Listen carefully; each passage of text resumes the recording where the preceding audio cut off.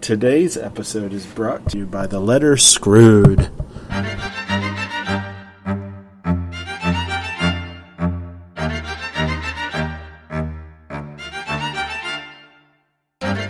Welcome back to This Week in Film. It's the weekly podcast where we get together and we talk about the movies we've seen over the past 7 days. I'm Nick Panunto, joined as always by Midwest Matt Lauer. Matt, how's it going? It's going great, Nick. How are you? I'm doing all right. I just got done watching a pretty terrible movie. Did you? On top of the other two I've already seen. Cool. This week, I saw 1, 2, 3, 4, 5 movies. So, and 2 of those have preview corners. Oh, okay. I also have a preview corner. Interesting. Yeah. All right. We'll have to do both at the same time, I guess, or I don't know. I guess now, instead of telling people how many movies we're reviewing... So you've seen 5 movies, Matt. Is that what you said? That is what I said. Tell me what they are. I would like to, but right now, I am tangled up. Okay. Today's episode is brought to you by the letter Screwed. All right, hold on. Today, I will review The Good Liar, The Conjuring, The Vavitch, Transcendence, and Knives Out. Oh. Indeed. How about you, Nick? What have you seen? I saw Frozen 2, Shin Godzilla, and Pride and Prejudice and Zombies. Interesting. Oh, wait. I saw that Pride and Prejudice and Zombies. You saw that? I saw that in the theater. Yeah. Oh, God. Well, we'll get to it. Yeah, okay. Since you're winning this week, why don't you begin? Boy, do I not know where to start. Let's see. How about I start with my shortest reviews, because I can throw 2 of them at you pretty quickly. Those being The Witch and Transcendence. Mm-hmm. Okay. All right. Now, Transcendence, is this a movie you've even heard of? This is the Johnny Depp becomes the internet movie? Yeah, okay, you did know. Okay. I had not heard of it at all, and I watched it quite recently, and Nick pretty much got the plot summarized pretty well just in that one sentence. Okay. Johnny Depp's doing some wild AI tech stuff and ends up dying. And as he's kind of preparing to die, he and his wife and their friend, who's played by Paul Bettany, decide to upload his consciousness. Or first, I guess they download it. I don't know. Upload it and then upload it again later. It gets out of hand. And this movie didn't really draw me in very much. It seemed pretty full of itself. Yes. I can't believe that. What? It was kind of boring to me and seemingly to all of the actors in the movie. It's been a while since I've seen a movie where everybody looked so disinterested in what they were doing. It's kind of got some interesting ideas, but I would say if you're interested in seeing some sort of tech movie with like some AI angle, check out Upgrade if you want some action.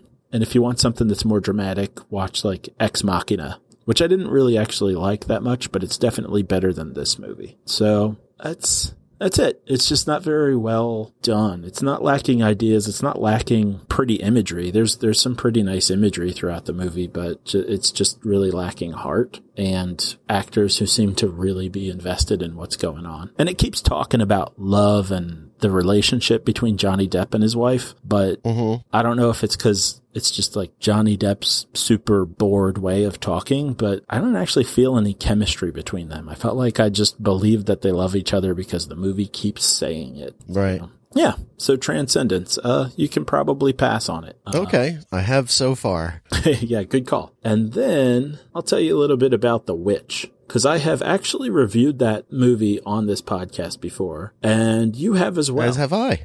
And so really, I'm not going to say a ton about it. I'm just going to say that kind of what it's like the second time through. So the second time, I'd say I actually enjoyed it more plot-wise, because I wasn't eager for more events to happen. And so I was able to just kind of sit back and see it do its thing. I think the second time around, it doesn't have quite as much atmosphere to it because you do know what's coming next. And I remember the first time watching it being kind of on edge most of the time. Second time through, that doesn't carry over as much, which isn't a big shock or anything. But I do think that at the end of the movie, once things kind of wrap up, if you're watching it the second time, at least for me, it was easier to be involved in the ending. Easier to appreciate and enjoy the ending the second time through because everything leading up to it, actually knowing where it's going, has a little bit of a different depth to it. It's not quite as tense or anything, but it is more, I think it kind of makes its point a little bit more in terms of people being kind of forced into things and pressured to think and act a certain way, and then there being a kind of reactivity to that and a certain degree of F the system. It makes a bit more sense the second time watching the movie. So if you've seen it before, I'd say it's worth a second watch because I think you'll have a pretty different experience. Okay. Yeah.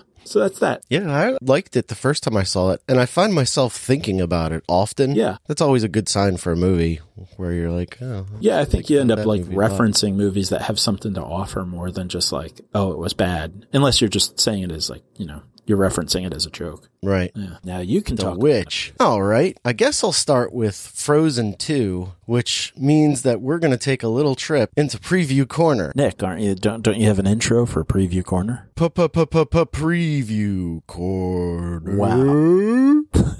That made Johnny's Depp half-hearted performance seem wholehearted. Usually the Preview Corner theme is rather I thought that one was pretty good. It seemed a little more mellow than usual, but you know, pot's getting legalized everywhere. I was trying to go for more bass this time. All right, so Preview Corner. First things first, I saw this on a military base. So before the movie started, you had to stand for the national anthem, which I thought was weird. I never had to do that before that I can remember. You know, I've only ever seen one movie on base, and it was Nick of Time with Johnny Depp. And I don't remember whether or not there was a Pledge of Allegiance. Yeah, we saw a whole bunch back in the day, but I can't remember if there was a national anthem. And then the preview started, and the first preview was for the new musical Cats, which I really have no desire to see at all. Yeah. It looks well made. All the actors in it, I kind of enjoy. Yeah, it's got like those bright and dark colors, you know, like rich looking textures. The cat people are horrifying. Yeah. But I never saw the Broadway show.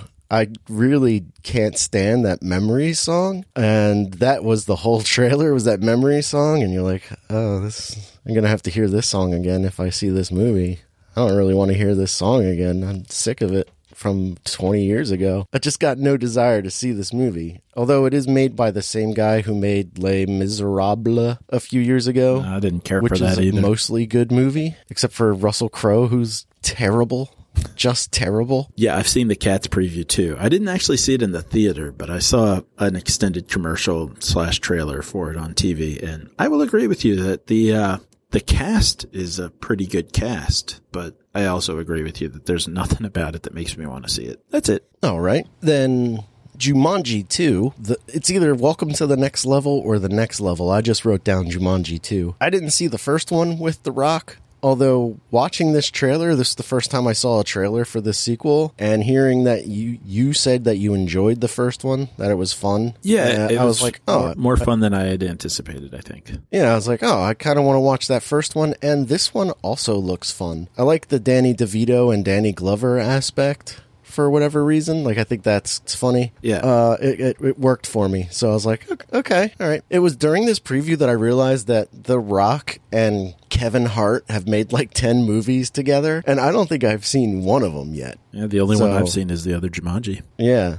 So, one, there's a whole bunch of Rock movies that I haven't seen, and two, I should get on that, because I like Kevin Hart. I think he's quite funny. Then the third trailer that I saw was for the new Charlie's Angels, which was a movie I thought had already come out and failed. I thought it had too. Either it was a trailer for like a second run movie, like the Base Theater was just also showing Charlie's Angels and here's a commercial for it, or the movie hasn't come out yet and I couldn't figure out which one. But there's something about when I watched the trailer this time that I was like, I kind of want to see this movie. And I figured it out, and I'm not entirely sure how to put it, but there's something captivating about the cold, dead eyes of Kristen Stewart, where I find her fascinating.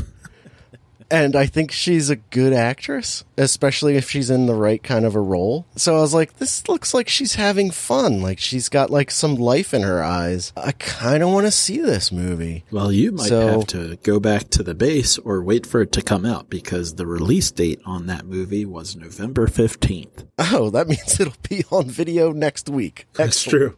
Yeah.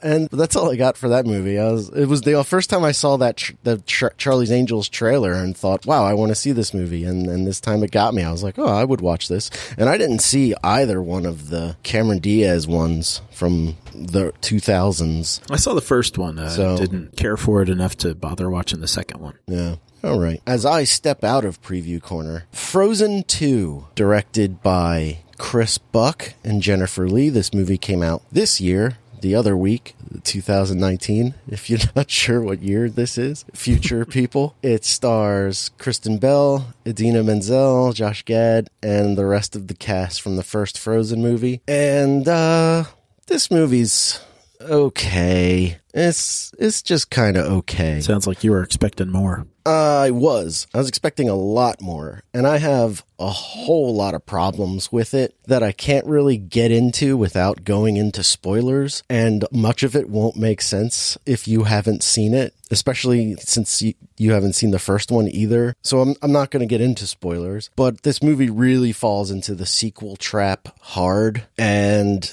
that's disappointing, first of all. And then the main plot of the movie is that Elsa, the Snow Queen, the Ice Lady, I guess it's a few years after the events of the first movie, and everything's going fine in their kingdom, and she's getting a little restless. She just doesn't like being the queen anymore or something like that, and she starts hearing like the call of the, I don't want to say the call of the wild, but like she starts hearing this call at night or during the day. Like when she looks off in the distance, she hears like this singing voice. And is it Ariel? Is it a crossover? No, that would have been awesome. Oh yeah. And speaking of which, this movie establishes what time period it is at the end, which is really weird. Like at the end of the movie, 1980s? someone's holding up, no, it's like the 1880s, and someone's holding up a photograph, and they talk about it as a photograph, and they're like,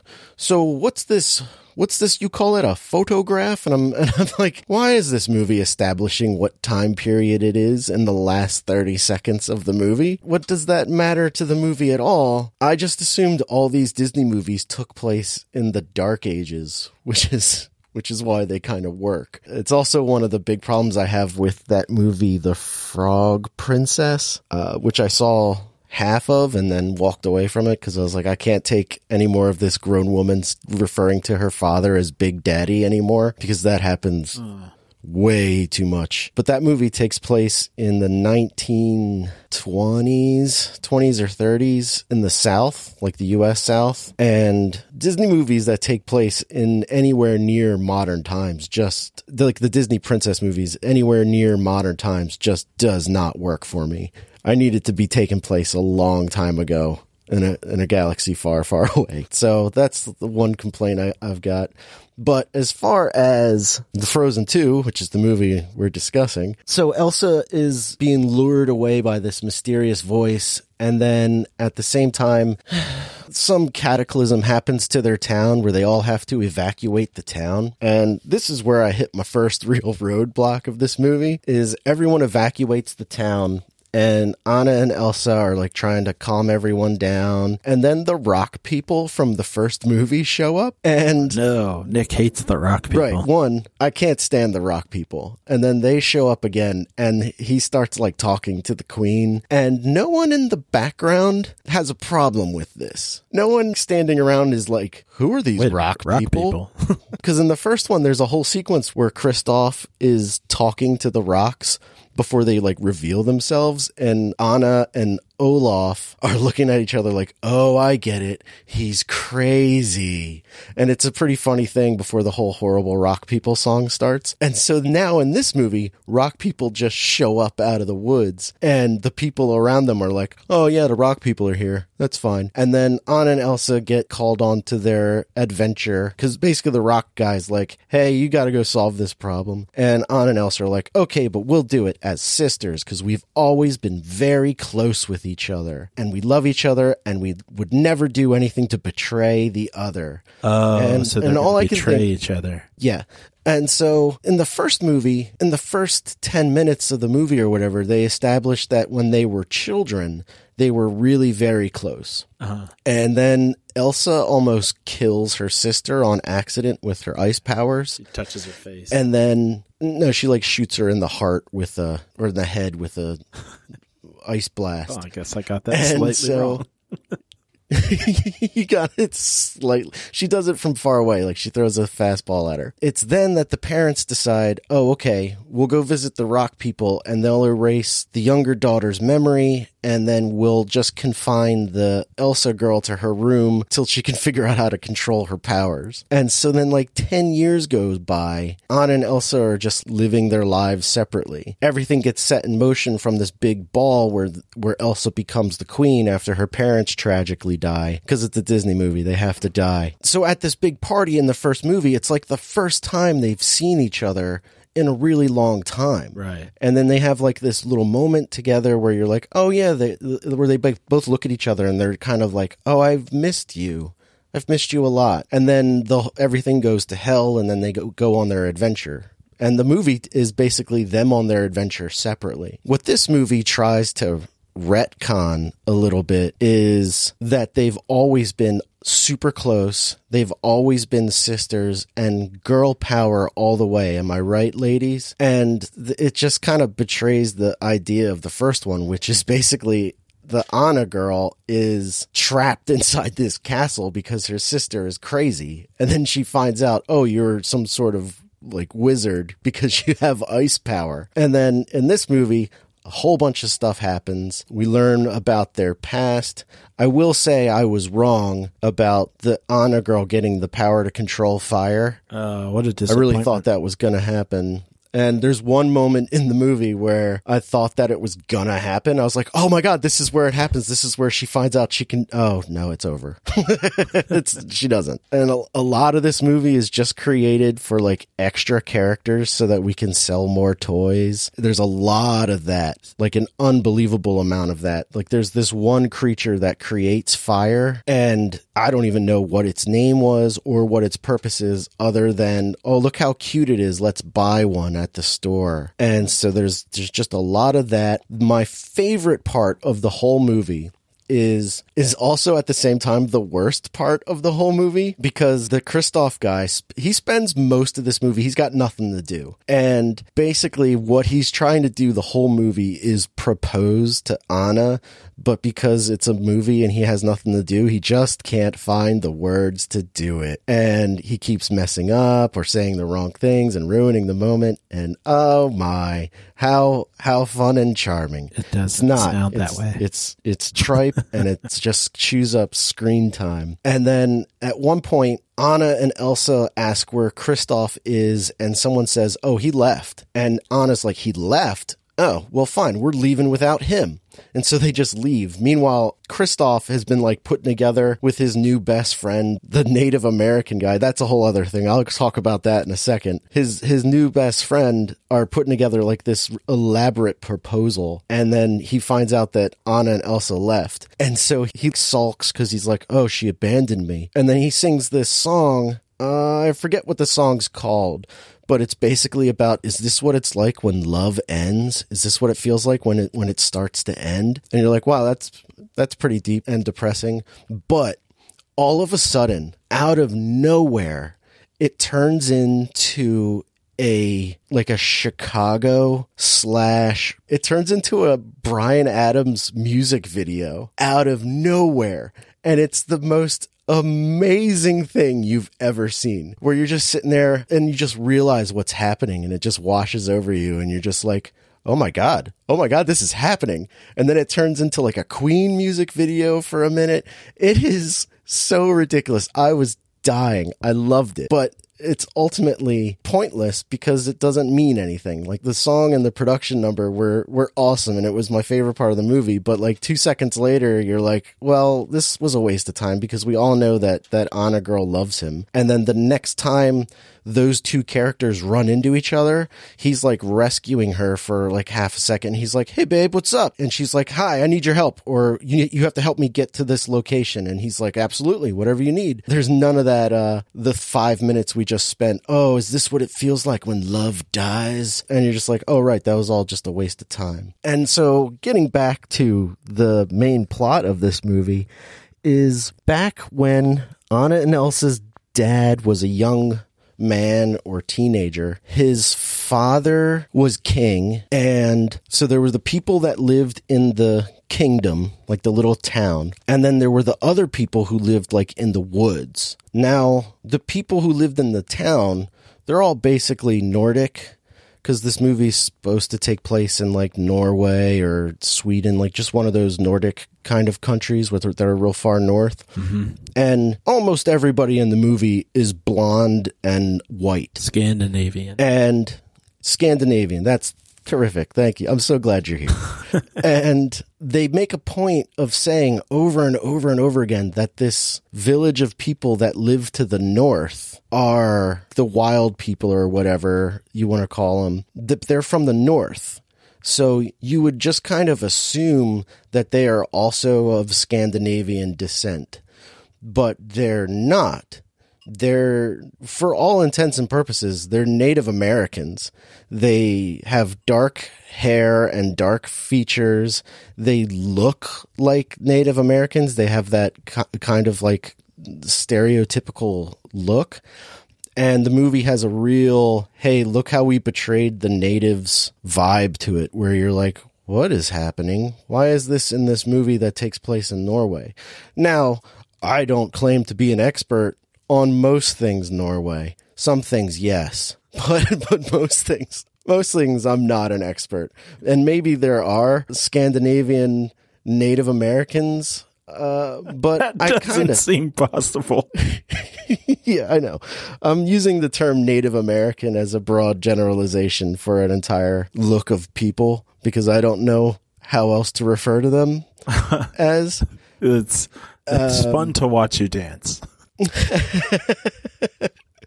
And maybe there are dark-skinned people to the north of the Scandinavian people, but I doubt it, especially back in those times. But anyway, that's that whole thing. I got a real problem with that, where they're just trying to create adversaries, and you're like, oh, I get what's going on here, and then you're like, why is this in this movie? And then it doesn't add anything to the story. Overall, I could go on for forever about this, but it won't make any more sense if you haven't seen it. So we'll have to wait for Matt to watch the Frozen series of movies. Enjoy the wait. Yeah. I also didn't really care for the songs. Now, my kids have been listening to them kind of nonstop since we saw the movie, and some of them have grown on me. But the ones that I don't like, I really don't like now. The ones that I do like, I kind of like a little bit more. Mm-hmm. But on the soundtrack, Weezer sings the Kristoff song that I really like. And I'm a big Weezer guy, and I'm still kind of like, So for music reviews, that was Frozen 2. I've heard the soundtrack's a bit of a letdown from the first one. Yeah. Oh, well, you know, one other thing, since we're talking about the soundtrack, is it is, like you said, a step back from the first one. The performances in the songs are very good. Like the one Elsa girl, she sings the Idina Menzel, whatever her name is, she sings the Into the Unknown song, which is like the Let It Go for this movie. And there's no way you're going to top Let It Go. It's just, you're just not going to do it. But this song tries. And the performance that she puts out is phenomenal. It's just a phenomenally performed song. I don't think it's as good as the Let It Go song, but like the performance is just her showing you what she's got, and she has everything as far as being a singer. And speaking of her showing you everything she's got, I saw something on Instagram the other day that said that She is based on a porn star named Elsa Jean. Oh, I guess I'll have to do some research on that. Sounds true. And one last thing. Too much Olaf in this movie. The snowman, too much Olaf. I like him in the first one, but he's like used sparingly in the first one. In this one, it's just too much. Way too much. He is literally the reason I've never seen the first movie. And he's quite entertaining in the first movie. I like him a lot in the first movie. And I believe you that he might be pretty likable, but anytime I've thought about watching it, I've been like, talking snowman. He shows up later than you think in that movie too, where you're like, oh, he only shows up now? Which is why in this movie, because he's in it from like the first minute, you're just kind of, all right, that's enough, Olaf. I've had enough. But he does have this one amazing sequence that really cracked me up. But then his song in this movie sucks. It's just terrible. Unlike the song from the first movie that he has, which is very entertaining. This movie, his song sucks. So you've got a couple more movies and I've got 3 more movies.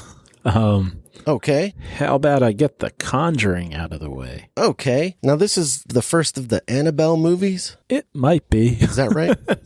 Is that that's the doll, right?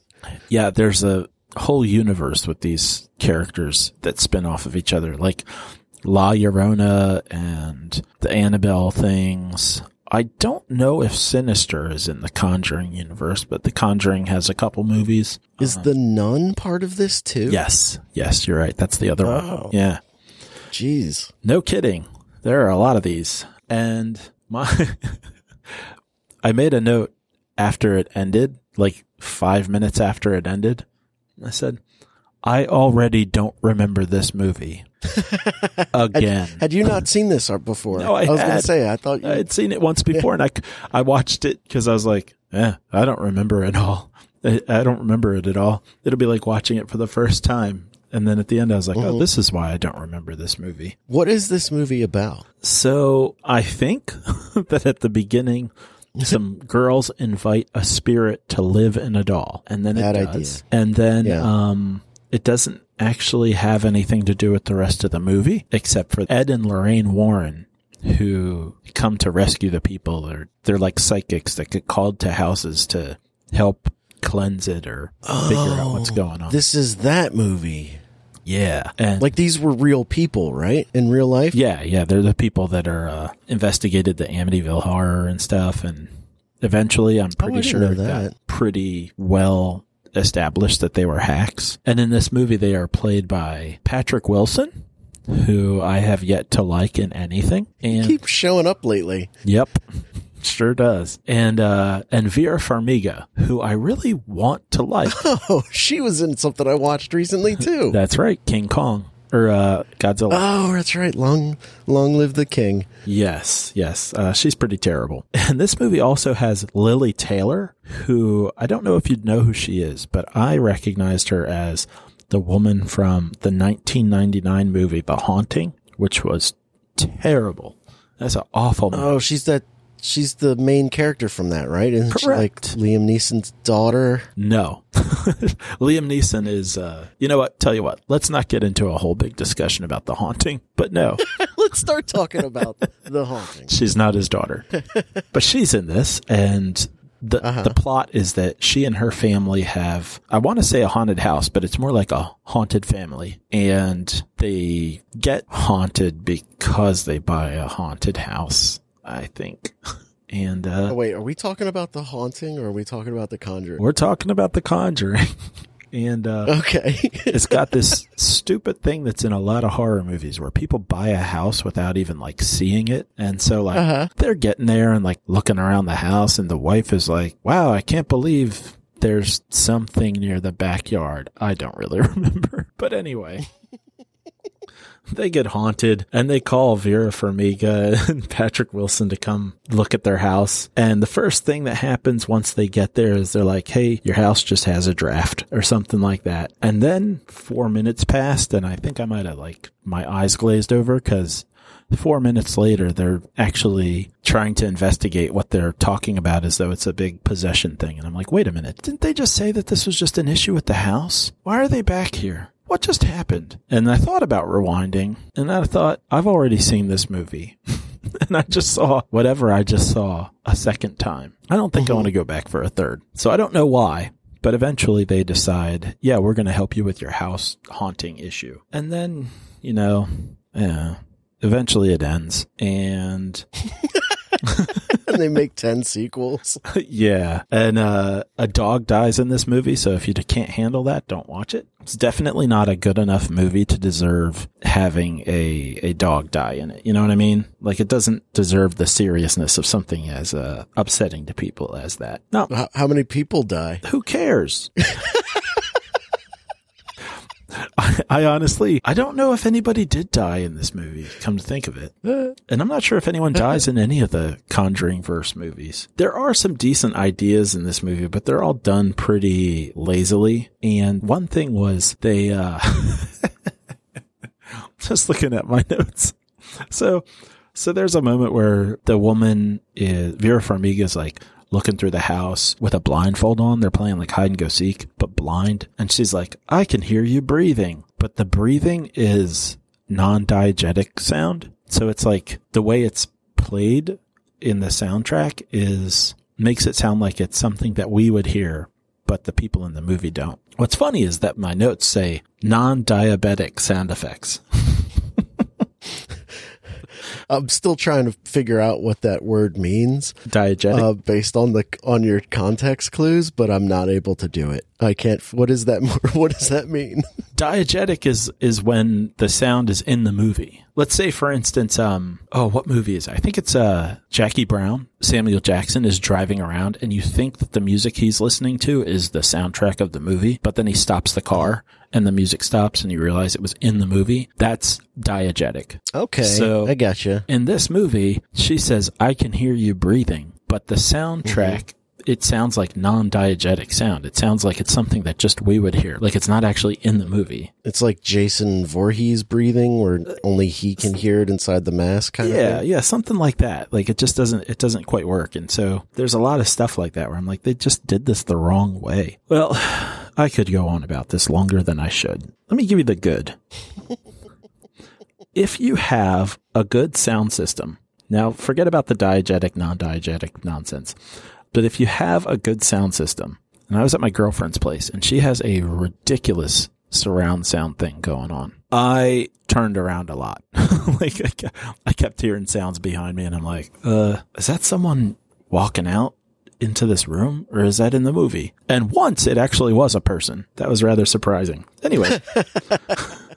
There are a couple decent effects. There's one point where people are getting kind of dragged around. There's a woman who gets dragged around by her hair, and some other people get moved around, and that looks pretty good. But that's about it. If you just like ghost hunter stuff and you like watching people like record white noise and then listen to it, I guess you can enjoy that. The pace is fine. There are events every few minutes to kind of keep you awake, but it doesn't pull you in much. Didn't pull me in much anyway. And the sugary sweet relationship between the Warrens is really annoying. It's either very, very fake or they're just extremely unlikable people. Mm-hmm. And there are stupid things that they do. Like there's one point in the movie where the woman says to the husband, we have to help them. I'm like, that's what you're already doing. Like, why are you even saying this? As far as a horror movie goes, I mean, technically this movie's fine. There's nothing bad about how it's shot or anything, but it's just so paint by numbers that it's very uninteresting, I think. And there are a lot of moments where, like, throughout the movie, Vera Farmiga is explaining things to people, and it's like important stuff, like your house is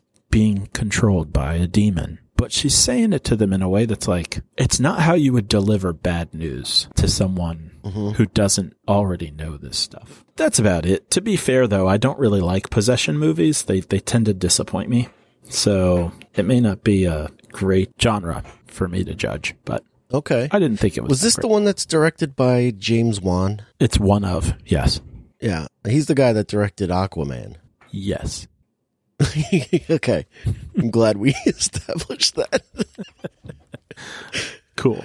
That's it. That's all I got on The Conjuring. That brings me to the next movie I'll talk about is Pride and Prejudice and Zombies. This movie is from 2016. It's directed by Burr Steers and stars, Lily James, Sam Riley, Bella Heathcote, a bunch of people I've never heard of. And then all of a sudden, Charles Dance and Lena Headey are in it. And Charles Dance and Lena Headey are Tywin Lannister and Cersei Lannister from Game of Thrones. And you're like, oh my God, awesome. And you kind of just want the rest of the cast of Game of Thrones to be in this movie. So, spoiler alert, I have never read Pride and Prejudice. I have never seen Pride and Prejudice. I don't really know anything about it, except that it's a Jane Austen book, and then there's a movie with Keira Knightley from like 20 years ago that I want to watch now after watching this. Basically, this is the story of a group of sisters who have to get married off, otherwise they're going to lose their father's home if he dies. I guess the laws back then were if the father dies, it goes to a male heir, and he doesn't have any, so he's trying to marry off his daughters. Also, there are zombies in this movie. Zombies exist, and it's all going on at the same time as this story. Mm-hmm. And when this movie works, it's because you forgot there were zombies in it. And when you all of a sudden remember, oh yeah, zombies, you're like, oh, this is fantastic. Why isn't the rest of the movie this entertaining? Because most of it is not entertaining. Most of it is quite terrible. But there's like a whole 20-minute stretch in the middle where no zombie stuff happens, and you totally forget there are zombies in this movie, and then all of a sudden they show up again, and you're just like, whoa, right, zombies. And then they have like some obnoxious action sequence which looks terrible and CGI because this is like a low budget movie. And it's more disappointing than anything, because when it succeeds at what it's trying to do, which is to tell the story of Pride and Prejudice, but also there are zombies in it, which is just such a strange dichotomy. Is that the right word? To put those two, like you've got these prim and proper, that's the word I'm looking for. Like it's such an odd juxtaposition of these prim and proper Victorian era or pre-Victorian era ladies in England. And then all of a sudden they're like also these warriors who know how to fight because they spent time in China. And you're like, oh man, this should be much more entertaining than it is. And I know that it's based on a book called Pride and Prejudice and Zombies, which is basically just a rehashing of the Jane Austen novel, but like rewritten so that like there are zombies in it every so often, and then they have to like deal with that, much like this movie is. Like I said, when this movie succeeds, yeah. Well, I mean, it's like the exact same plot, except here's some zombies, and it's just so.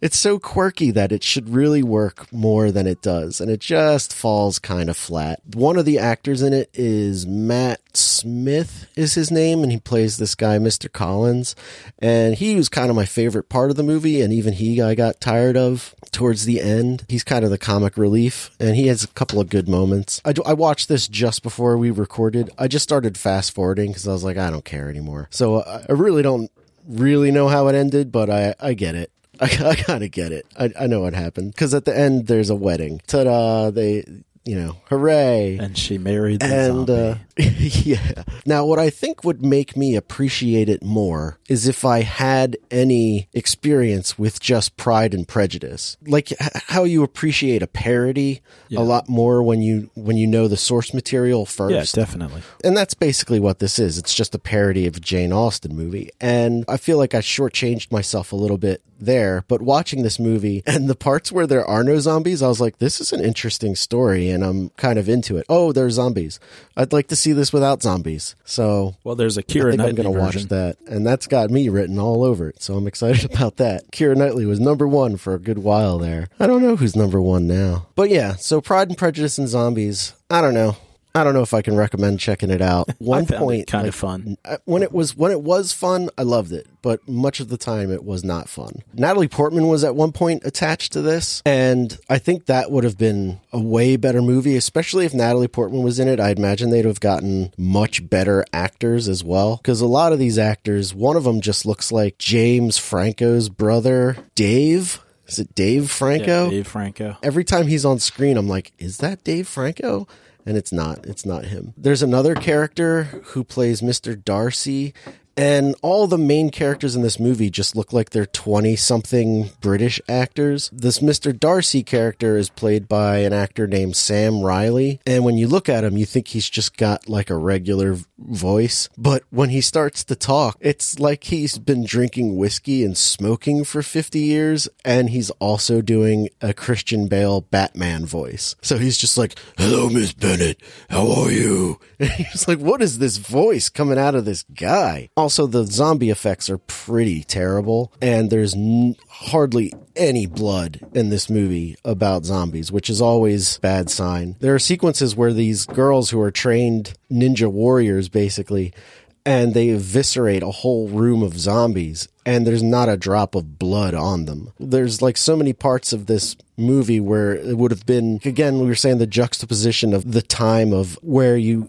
have to be so prim and proper about everything, where it's like you just cut off a zombie's head and then you have to talk to your betrothed and you're just covered in this zombie's blood. I was like, that would have been so much more entertaining with all this gore around them, but instead they can't because it's PG-13. So like all of this other stuff happens in a different scene, and then they're like, well, that's that, and now back to the rest of the movie. A lot of missed opportunities, I think, for entertainment. The end. Okay. All right. Let's do The Good Liar. And okay. Got some preview corner to go through here. Tell you what, I'm just going to do 2 preview corners at once. So that's like half a square. All right. And I'm going to go through these pretty quickly, partly because I don't remember half of them. I saw another preview for The Kingsman, and I'm almost starting to get interested, or at least I was while I was watching this preview, because right now, actually, I have no interest in seeing it. So I don't know. That might have been a momentary thing. Then I saw a moment of weakness. Yeah, exactly. And then I saw a preview for a movie that I first called Haunty Orphanage. And I thought, is that Zooey Deschanel? And no, it's not. It's a woman named Mackenzie Davis. And it's a movie called The Turning. And I can't really tell you what it's about other than that there seem to be orphans and hauntings. So Haunty Orphanage. Yeah, okay. Saw another preview for The Jungle Cruise and basically just thought that The Rock and Emily Blunt look like they might have some decent chemistry. I saw a trailer for that online, and I kind of thought the same. I was like, this looks kind of fun. Yeah. A little too much CGI in the trailer. Lots. Like, I would have appreciated a little more practical-looking effects, which is, I think, what's going to ruin this movie for me, is that all the fun is computer-generated. Yeah. Which is no good for me. After that, I saw a preview for a movie that I at first called KKK Movie, and it's South Carolina. 1996. Forrest Whitaker, this is based on a true story, plays a black man trying to save a guy who is trying to leave the Klan. The movie is actually called Burden, and it looked pretty good. I got to say, I'm pretty curious about it. I very, very vaguely remember hearing something about what I think must have been the story of this man, but it was actually the preview. There's something about Forrest Whitaker that I find very compelling. I agree. And the preview looked like the movie actually, you know how a lot of movies can seem like they're sort of Oscar bait, like they're just hitting certain beats? Yeah. This looked like it's got more depth than that. Like at first it started and I was like, oh, maybe this is one of those like kind of watered down, quote unquote, feel good type movies. But it looked pretty good. So we'll see. Remember that movie that came and went earlier this year with the Sam Rockwell and I want to say Octavia Spencer? Best of Enemies? Yeah. I never even heard anything something about like that. Yeah, I don't know. But I imagine that's supposed the to be same good or not. But like, I think we did a preview corner and we talked and we are like, I think we know the entire plot of this movie. Oh yeah, it definitely came up a couple times on Preview Corner. And then I saw a movie that I called Jamie Foxx is in another movie. And this one has Michael B. Jordan in it, and he is trying to save a man who's on death row, and the man on death row is played by Jamie Foxx, and it's called Just Mercy. Or maybe it's Just Mercy. I think it's Just Mercy.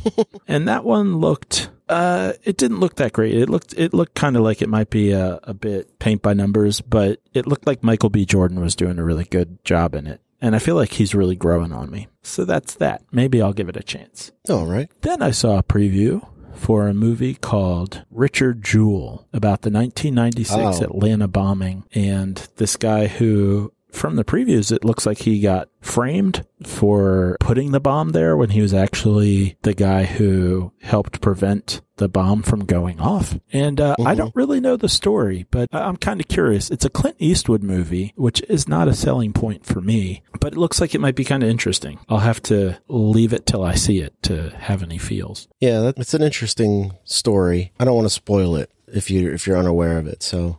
Okay. I will, maybe I'll go to the theater and see it just to see something that I don't know anything about ahead of time. Then, because I got a lot of previews here, I got a movie I called Benedict Cumberbombs. And then I called it Saving Private Cumberbomb. And it's actually 1917. Oh, yeah. A movie by Sam Mendes that I don't know a lot about, but I've heard is pretty good. I think it's supposed to be shot as, it's not necessarily supposed to convince you completely that it's all one shot, but it's shot that way. So yeah, like Birdman almost. Yeah. And then I saw a preview for a horror movie, and I don't know if it's a Jordan Peele movie or if it's from the like producers of Get Out and Us, but it's called Antebellum, and I couldn't quite tell what was going on in the preview. So I can't really say a whole lot about that because I didn't pick up what the actual plot was. I saw a preview for a movie with Anya Taylor-Joy in it, and good Lord, does that young lady have some gigantic eyes. So big. And not weirdly big, but just really big. Like, I realized in the preview, I'm like, anytime she's on screen, I feel like I'm very, like, sucked in, and I think it's by her eyes. Yeah, no, I totally agree. This movie is called Emma, and it's a Jane Austen comedy. And it did look kind of funny. Are there zombies? Nope, not in this one. That we know of. Well, then I saw a preview for a movie that I called Girl Movie. And in this movie, these women are breaking all the rules. But like, they're like the rules. But we established those. But these are the rules of like the 1600s or the 1700s or the 1800s. I really don't know. But the message of it was obviously that girls can want things. And, what? Yeah, you know, women can, you know, want their own things. They don't just want what everyone else says. With permission, of course. Oh. And, so, I was like, oh, okay, well, this sounds like it's been done before. What are they going to do? Call this like Little Women? As long as a landowning white male says so. It turns out this movie is called Little Women. So, Little Women coming to a theater near you. Little Women. Yeah. Didn't they just make that? I don't know when the last one was. I guess that was a really long time ago because Winona Ryder's in it, and I think she's a child. Oh, yeah, that's probably like 20 years ago. She's some kind of little woman. Is that also a Jane Austen book? I want to say yes, but I don't know that it is. Oh. Then I saw a commercial for a movie that I called Bwah, Bwah, Bwah. And it's actually another preview for that movie Underwater with Kristen Stewart in it. And people are walking along the ocean floor and has that guy that was in Deadpool who's like in trouble for raping people. So TJ Miller. Yeah, that guy. And I don't know. I'm curious as to what's in the ocean floor, but there's not a whole lot in the preview that has me thinking this is going to be a great movie. You talked about some other movie called Deep Star 6? Yeah. Deep Star 9 or something Deep like Star that? 6. Yeah, so I looked up that movie and watched a trailer for that, and that looks like the worst movie ever. It might be. Well, and then last but not least, I saw a preview for a movie that I called Women Magazine Fox Show Movie.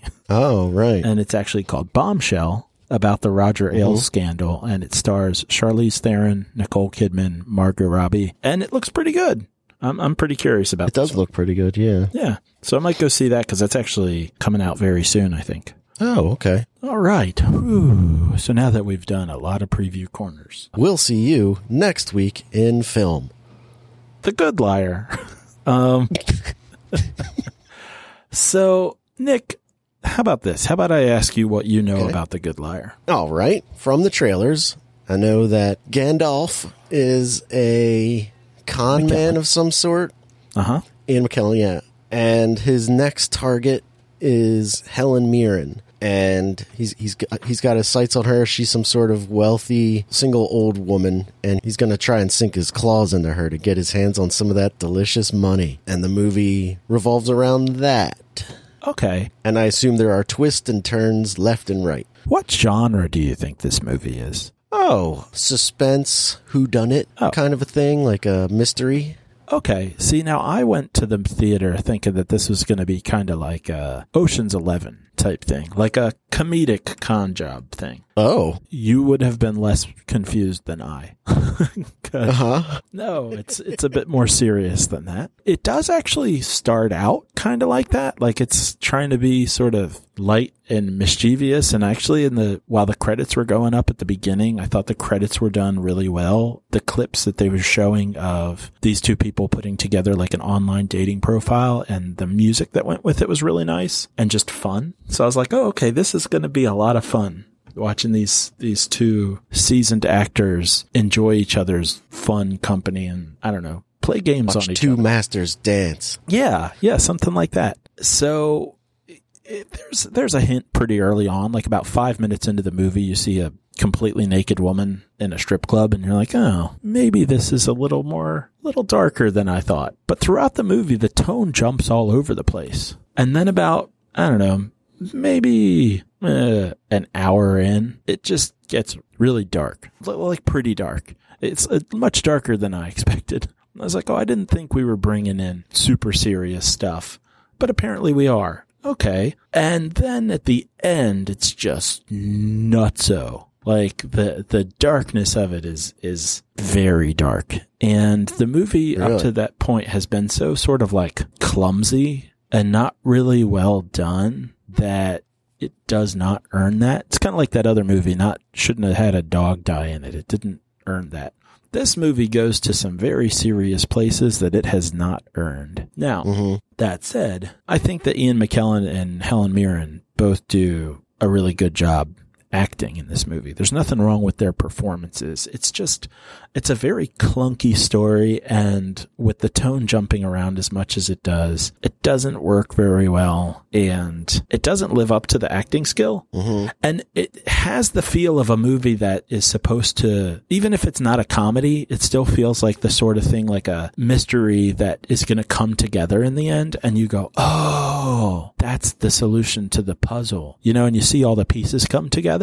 But instead, at the end of this movie, what you get is, oh, I wouldn't have seen that coming because it wasn't relevant to anything, and you just made up a whole bunch of exposition at the end, and it sucks. So that was that. And I think instead of Helen Mirren and Ian McKellen, who would have been more appropriate for this movie, other than their age, would be Gerard Butler and 1999 J-Lo.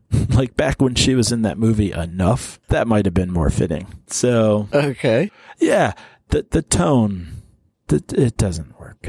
So I can't say that I absolutely hated this movie or anything, but it was very disappointing. And even if it was just going to be more serious, like it could have been edited and tightened up a lot, maybe rewritten to have it be more consistent, and some way, if it's possible, to let the viewer know we're not leading up to an ending that you're supposed to be able to figure out. And I don't know exactly how you convey that, but it just seems like with the genre that it seems to fall into for most of the movie, there's a twist coming, and you feel like you're supposed to, when it happens, be able to be able to look back and go, yeah, that's possible to figure out. Right. If you ever decide to watch this, just totally know that. Totally know right from the get-go that you're not going to be able to figure it out. You're just going to get an exposition dump at the end. Oh, well, that's disappointing. Yeah. I was really looking forward to seeing that, but I in no way thought it was a lighthearted comedy. Well, that was my mistake, apparently. So,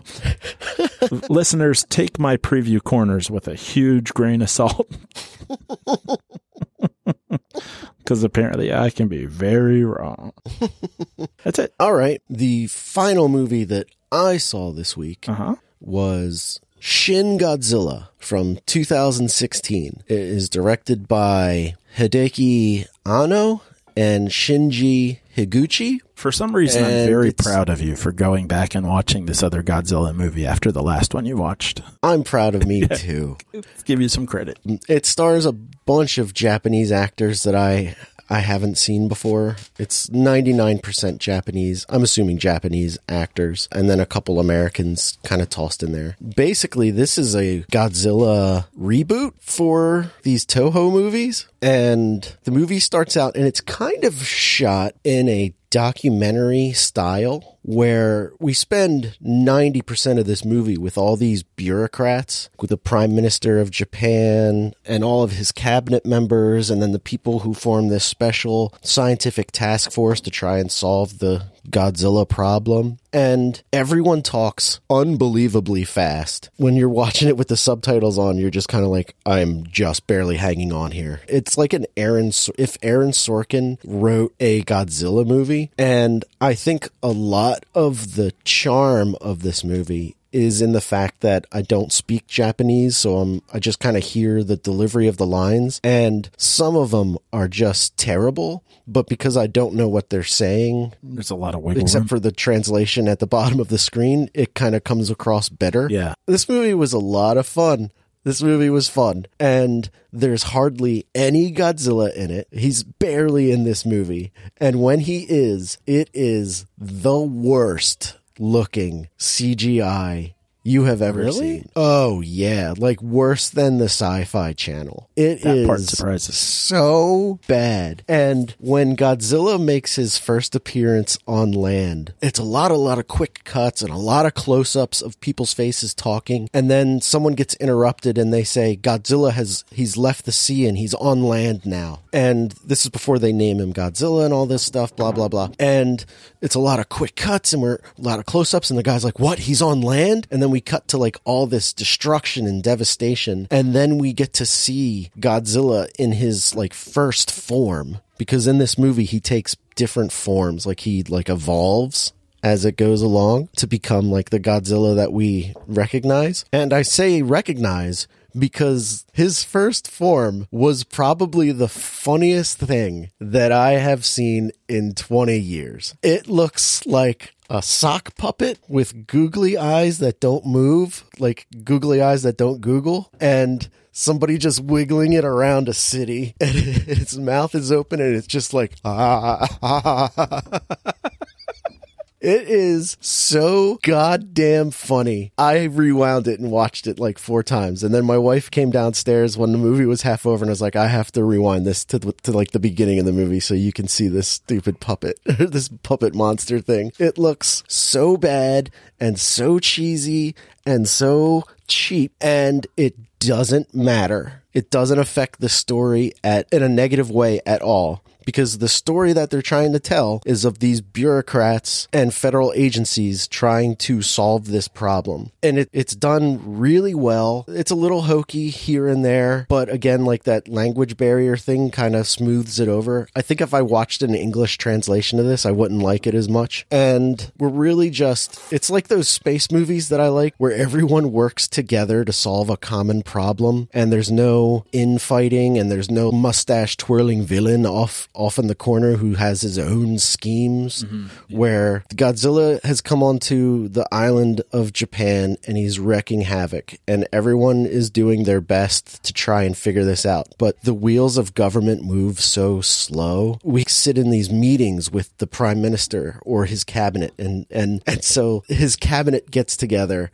and they go, what's this problem? And they're like, we don't know, but it's some sort of monster in the ocean. And they don't know what Godzilla is because, again, it's a reboot relaunch of the whole franchise. So there's no past Godzilla, which I didn't know when I started watching it, was that this was a reboot. Because when the monster first shows up, I'm like, why aren't they more concerned that this is a monster? Aren't they used to monsters? Because doesn't Godzilla show up every other month? And no, it's like the first movie again. And also when Godzilla in his first form, like the hand puppet bouncing down the street, I was like, what is this monster? And when does Godzilla fight it? And then you find out that it is Godzilla. You're like, oh.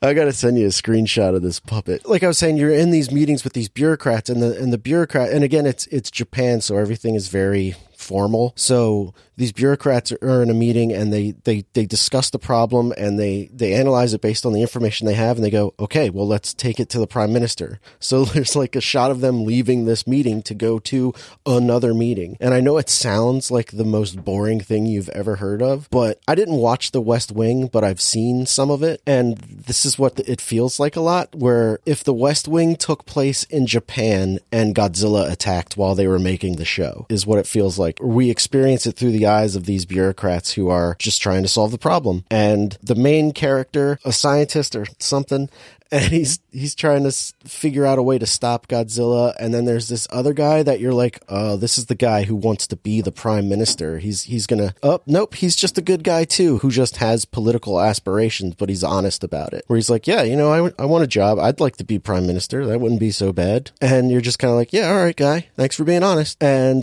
he's not a bad guy at all. There's a lot of post-World War II, I guess, angst in the movie where Japan, like the people of Japan, don't like their world status, where they kind of feel like they're under the control of the United States and still in that post-World War II mindset. And the US is offering to help them with this Godzilla problem because it affects them too. So you watch them try to figure out, well, we want to handle this Godzilla problem ourselves, but we do not have the firepower to do it. So what if we had like a joint US/Japanese coalition? And again, while I'm describing it, it sounds like the most boring thing you've ever seen, but it's not. It's thrilling and it's compelling, and it's kind of like a little bit of a Hunt for Red October, where like you don't really see anything going on, but you're like, wow, there's global ramifications for everything that's going on right now. Like, and everybody makes stakes. Yeah, the stakes are very high, and there's a ticking clock it's like deliberate. At one point, the UN says, we would like to drop a nuclear bomb on Godzilla because nothing else is working. And Japan is like, well, as the only country that's had nuclear bombs dropped on it, we would not like that. And the US representative to Japan is like, I understand, but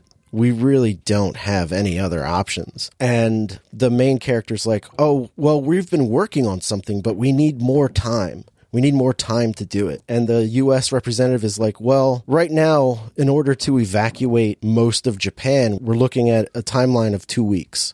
You've got 2 weeks to figure out your solution. And the guy's like, all right, 2 weeks. Great. Thanks. And you're like, oh man, their backs are going to be up against the wall with this. And then it gets to like the deadline and they're just not ready yet. And they go to the US representative and they're like, can we just have some more time? We're very close. We just need more time. And the US guy's like, okay, sure. We don't really want to drop a nuclear bomb on you. If you think you're close, let's do it. But if Godzilla comes back to life, we're going to have to do what we have to do. And you're just like, oh man, I love this. Everybody's making appropriate decisions and the decisions have weight and nobody likes being where they're at. People are forced to make decisions outside of their pay grade and stuff, and there are consequences, and it's just really fun. Like a fun movie. And there's just this giant monster who breathes fire in the middle of it.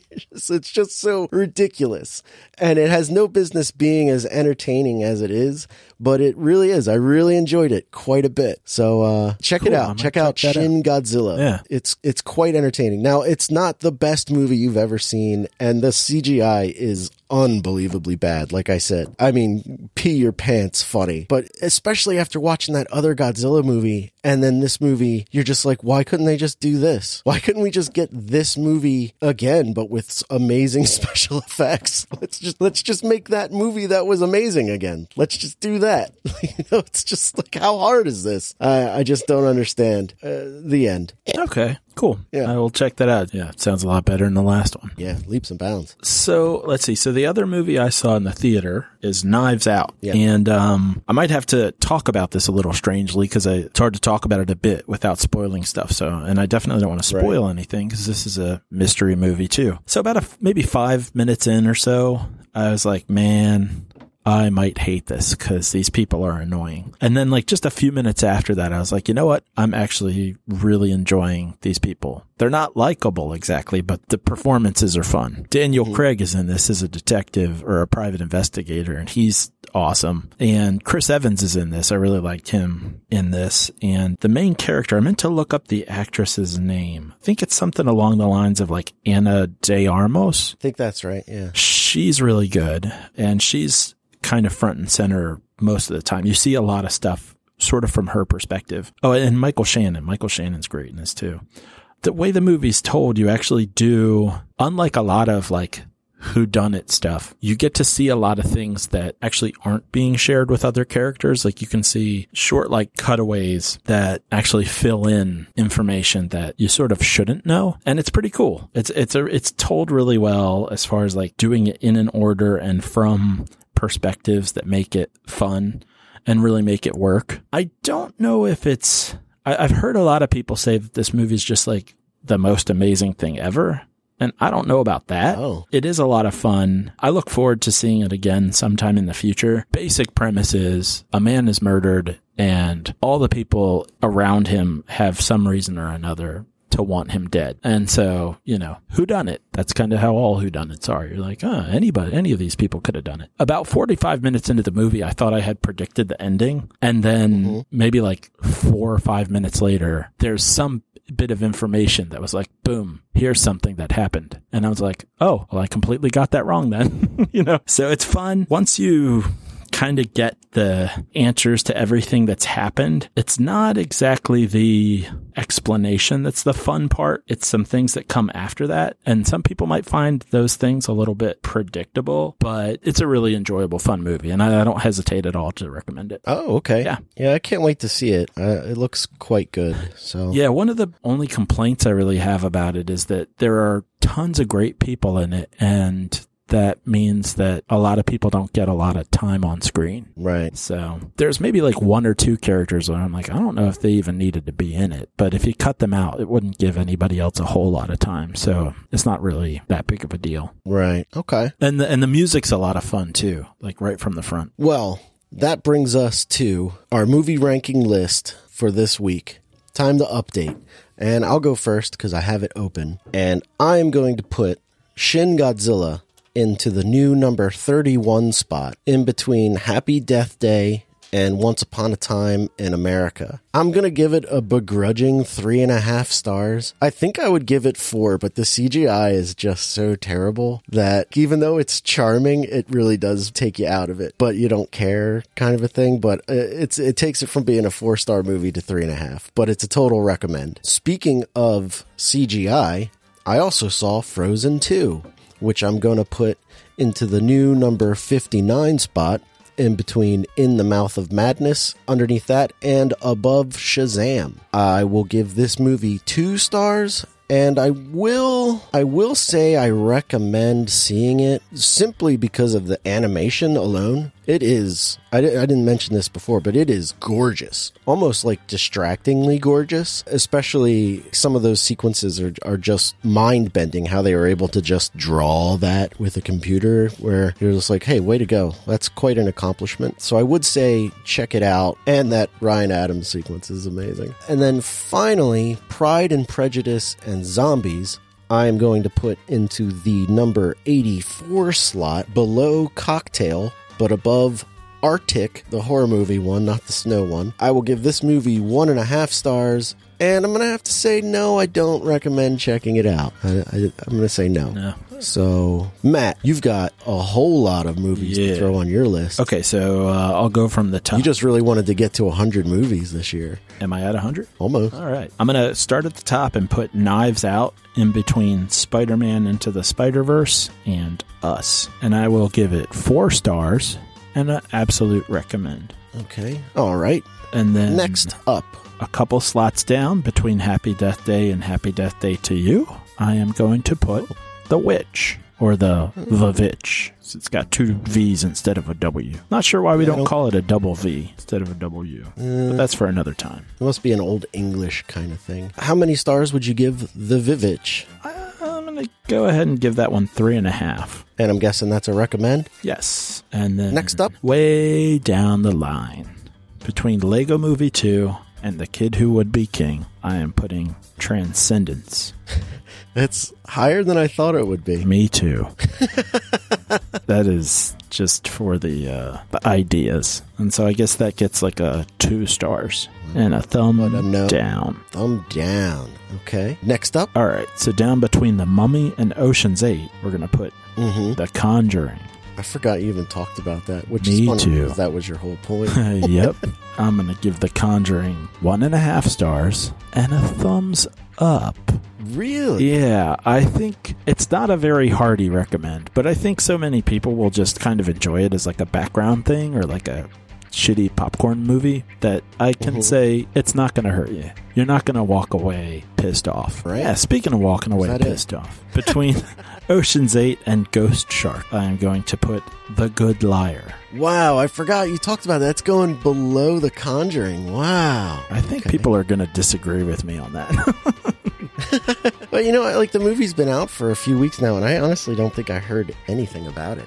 Like, I don't think anyone's seen it. After I saw it and kind of had all my notes in order, I listened to a couple podcasts of other people reviewing it, and it seems like it's pretty polarizing. People either seem to really love it or think about it exactly the same way I do. And I'm going to give it 1.5 stars, and that's all for performance. And I'm guessing that's a no. That's a thumbs down. Well, that brings you to 97 movies on the year. That's exciting. If you'd like to see our movie ranking list, you can find our page on Letterboxd. You can find a link to that from our website, thisweekinfilm.com. Matt, anything for Midwest Matt recommends this week? Sure. If you're looking for another source for news, I'd say check out the podcast Even More News. All right.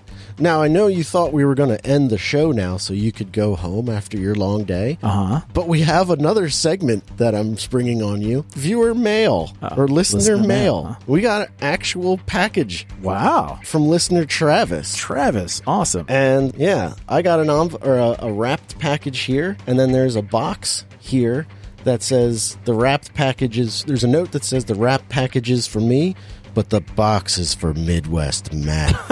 So I can open this for you if you like, and you can hear all about it, or I could just save it for when you're ever in the Delaware area again. Let's save it for a future podcast. Next time I'm in town, we can have an unwrapping. Those are popular. All right, I'm going to set that aside. I'm going to open mine up right now because listener Travis is a big friend of the show. He's the reason we did our Broken Arrow episode a few weeks back. Right. I think that was the last commentary track we did. And let's see. Oh my, fabulous first issue. It's a comic book. Oh my God, it's Spider-Man Unlimited #1. Oh my God, no way.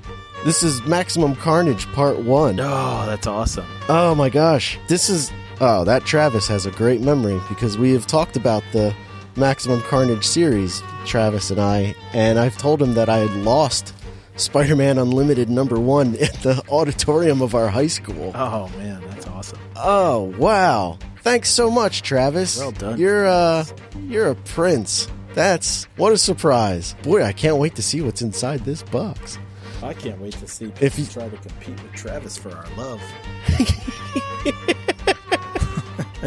If you would like to send us an email, we don't actually have a physical mailing address yet, but if you want to send us an email, you can send it to thisweekinfilmpodcast@gmail.com, or you can contact us on all the social media stuff. Tell us what you saw this week, and we'll discuss that on the show. But I guess if that is the end of the reel, Matt, we will see you next week in film. Nick, we'll see you then.